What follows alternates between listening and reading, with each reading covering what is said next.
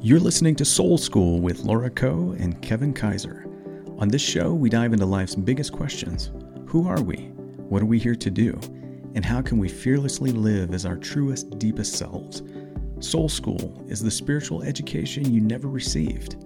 So if you're ready, join us as we explore together. Soul School is in session.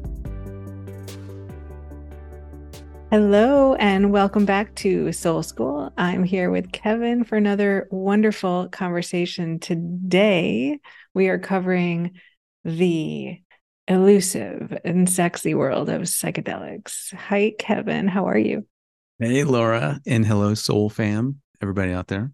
I'm excited about this conversation. I am too. It is just such a fascinating topic. It's like hidden in the open, whatever that phrase is, hidden in plain sight. It's like everywhere I go, people are whispering, talking about it, doing it.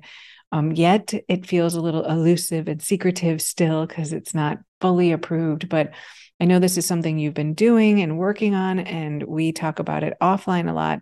So Kevin, just kick the show off with a little background for people who are perhaps interested but new. What's the history of the psychedelic movement in the States? Why did this get thrown back, I think, like 50 years, right? All jokes aside, this was really a wonderful thing that got buried. You've been working in the psychedelic community, coaching, doing integrative coaching for a while. So could you help catch people up who are new to it? Yeah, absolutely. Sure. And I'll give everybody just a little bit of context for like how and why I have a perspective on this. Probably, let me think, 2016, 2017.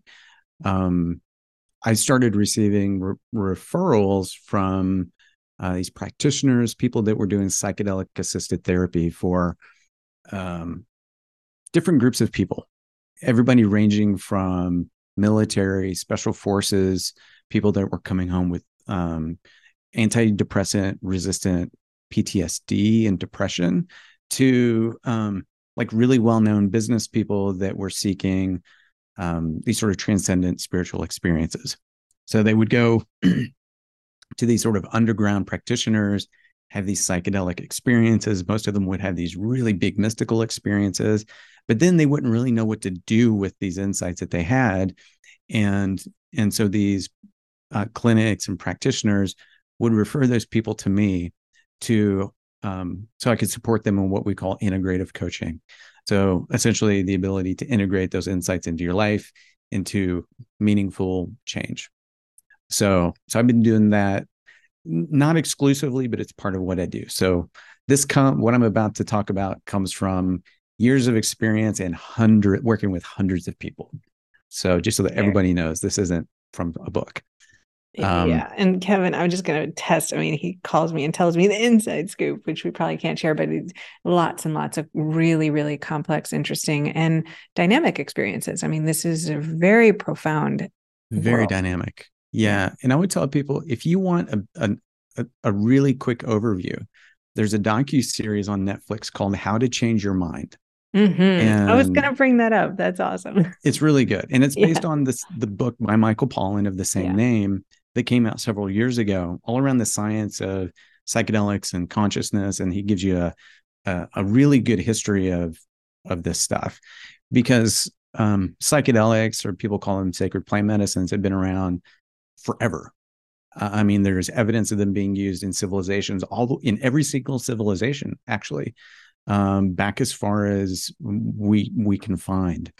And back in the 40s, I think it was, psychedelics were actually part of modern psychiatry. LSD was used in nearly every psychiatric clinic in the world to help treat depression, help people who are alcoholics to get off of, to not be alcoholics or to quit smoking. And it was so widespread, used widely, because there was such clinical data around, this stuff actually works. And then the 60s happened, and the hippie generation happened. Timothy Leary, tune in, tune out, drop out. And then Richard Nixon got really concerned about, wow, these people we need to control this. Like, because they needed, here's my perspective. The government needed people to want to go to war so that they could win the Vietnam War. But people were beginning to see that, oh, well, war is not the only solution to everything. This is a really simplified version. War is not the answer to everything, and we're not going to go to war. So it's really hard to have a war without soldiers. And so, one of the solutions was, well, let's create a war on drugs. And at this point, there'd already been lots and lots of medical and clinical research being done on how can you actually use these compounds in a healthy, productive way. And all of that shut down in the 70s. And so it wasn't until the 90s when a guy named Rick Strassman, and actually another guy, Rick Doblin, who runs MAPS, got approval from the US government to start doing research again with some of these substances. Rick Strassman was working with DMT. Rick Doblin was working with MDMA, which most people know as ecstasy. And recently, in the past couple of years, Molly, yeah. And recently, in the past couple, what's that? For the younger folks. For the younger folks, for the kids, the kids, Molly. But a couple years ago, the FDA approved trials around especially MDMA and around psilocybin, which is magic mushrooms, the active ingredient in magic mushrooms. There was undeniable clinical data around people that were having, like, soldiers were coming home on 15 or 16 different medications. Their depression wasn't getting any better. Suicide rates were going up. Well, once people had these psychedelic assisted therapy sessions, so we're talking about just a couple sessions assisted by a therapist, they would be able to deal with the trauma in a way that was really productive. And the results were durable. So 6 months later, 9 months later, they no longer even qualified to be defined as depressed. And so I've witnessed this firsthand. I've worked with a lot of soldiers. I've worked with guys that are former SEAL Team 6 members, Delta Force. I mean, these are the people that are doing all of the shadow work in the world, coming home, being really depressed, not able to function, and then being in these therapeutic sessions and having experiences where they're no longer depressed. They're no longer suicidal. Not only that, but they're actually beginning to have these experiences where they're beginning to ask the question, well, what am I? Who am I actually? Because a lot of these people are having like big mystical experiences, which is actually where the word psychedelic comes from. It was coined by a psychiatrist named Humphrey Osmond, who was trying to come up with a word to describe what his patients were experiencing, because it's two Greek words: psyche, which is the Greek word for the mind or the soul, and delos, which means to make manifest or reveal. Because some people, like, their deep subconscious was coming up to be healed, and some people were having these deep mystical experiences. And so I've seen both, where people have these psychedelic experiences and they essentially, what they're seeing is their true nature. Mm-hmm. And they're going, wow, I'm not my past. I'm not what happened to me. So if I'm not what happened to me, that means I can be free of it. I can heal from it. But then I'm also not just a body or mind. Like, I had this other experience. What is that? So there's some really cool stuff happening. As you can tell, I get excited about it. I love it. No, and that Netflix, you did a great job of summarizing the details. But if you want that deeper dive, it's so fascinating, the history of this, everything that went into it. And then in your experience, watching it play out. And I think the thing that I mean, of course, it's rampant in our social circles, and Mm-hmm. people are doing it in all sorts of arenas. What would you say is the benefit of it, right? Because Mm, we have a bias or a stigma towards drugs, right? And sure. the idea of harming ourselves, or kids just doing it for fun and going to raves or whatever. Mm-hmm. So this is meant to be helpful, as you said, for PTSD or depression or all these different issues, or even just having an understanding of the true nature of self. But like, how do I say this? A lot of people still have that relationship to it as a drug that is bad and wrong. And then secondly, so how do you think about that? And then Yeah. secondly, is it really mostly for treating medical sort of psychological issues, or is it really more of a opportunity to have a mystical opportunity? Mm, Um, and then I want to ask you about, based on your answer from that, and then what, right? Like, because you do the integration coaching. yeah. Yeah. Yeah. Those are really great questions. So the answer to the first question is we all have cultural conditioning around morality.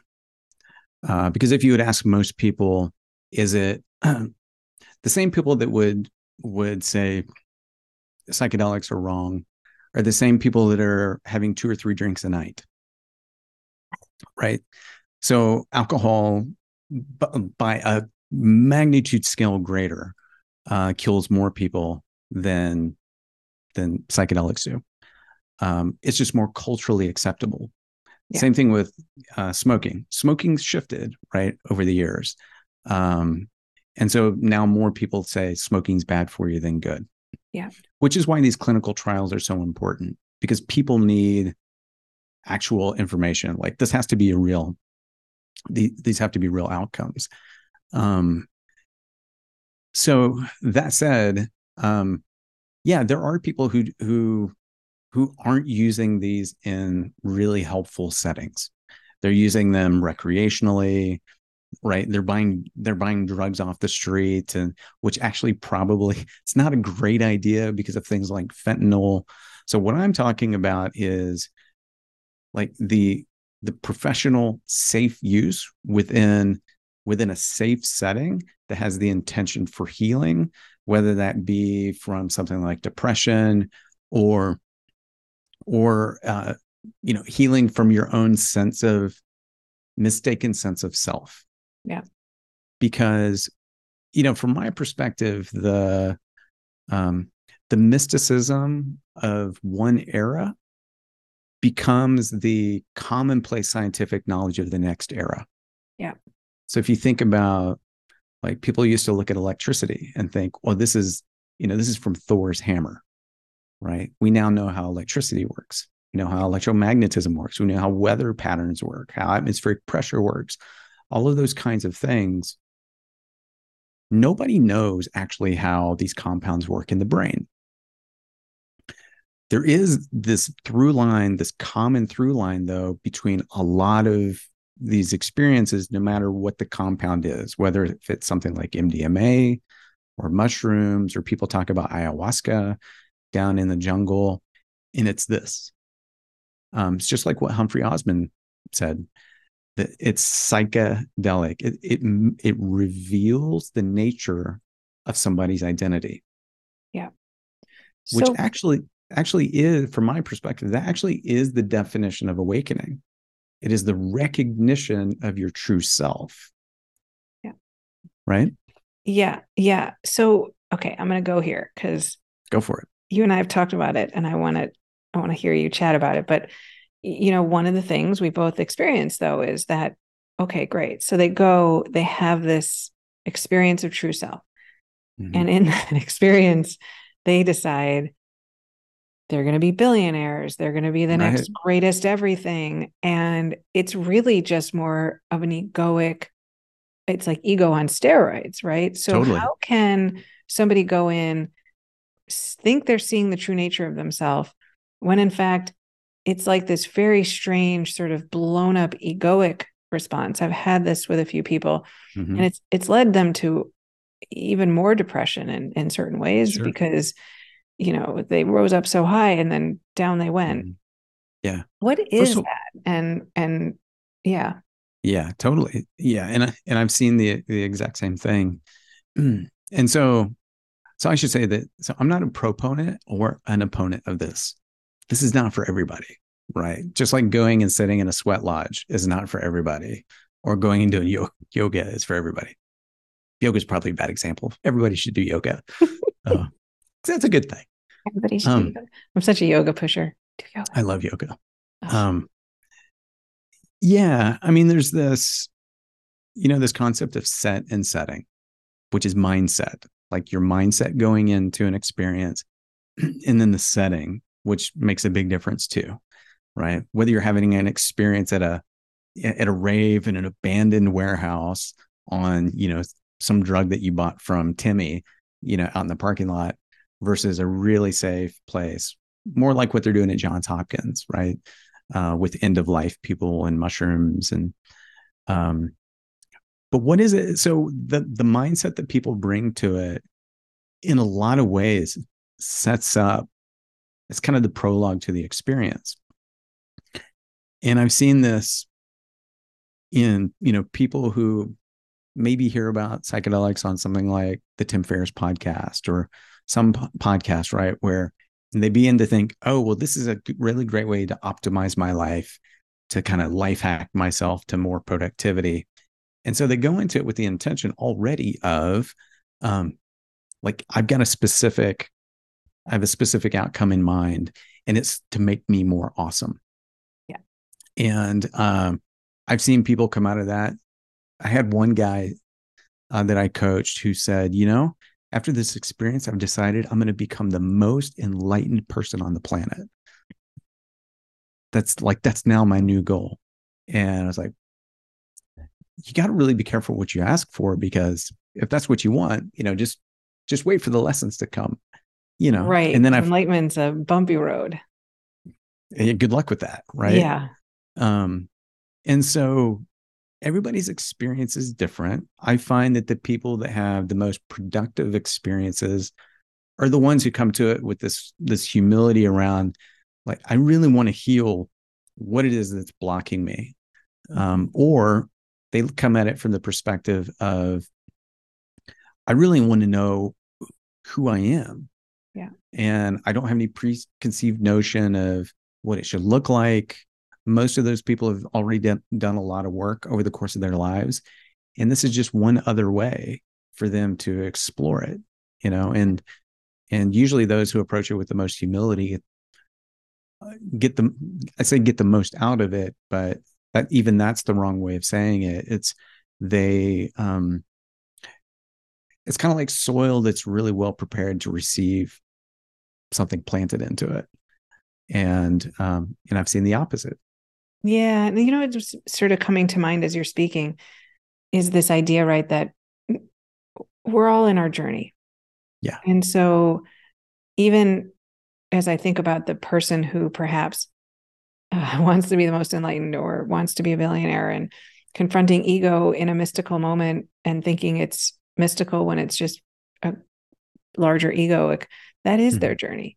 And for them, Totally. it isn't a healing, it isn't a mystical experience, it isn't a surrender and a release. And kind of something we talk about a lot on this podcast is the process into enlightenment, right? Like Adashanti talks about it all the time, that there's no one way to do it. Some people it happens in an instant, in a moment. Some people it happens over hundreds of small things over 10 years. Other people it's like a bumpy road for 5 years. Like he Yeah. hates even talking about his own process because he's like, if I say it, then you're going to think there's a framework for enlightenment, right?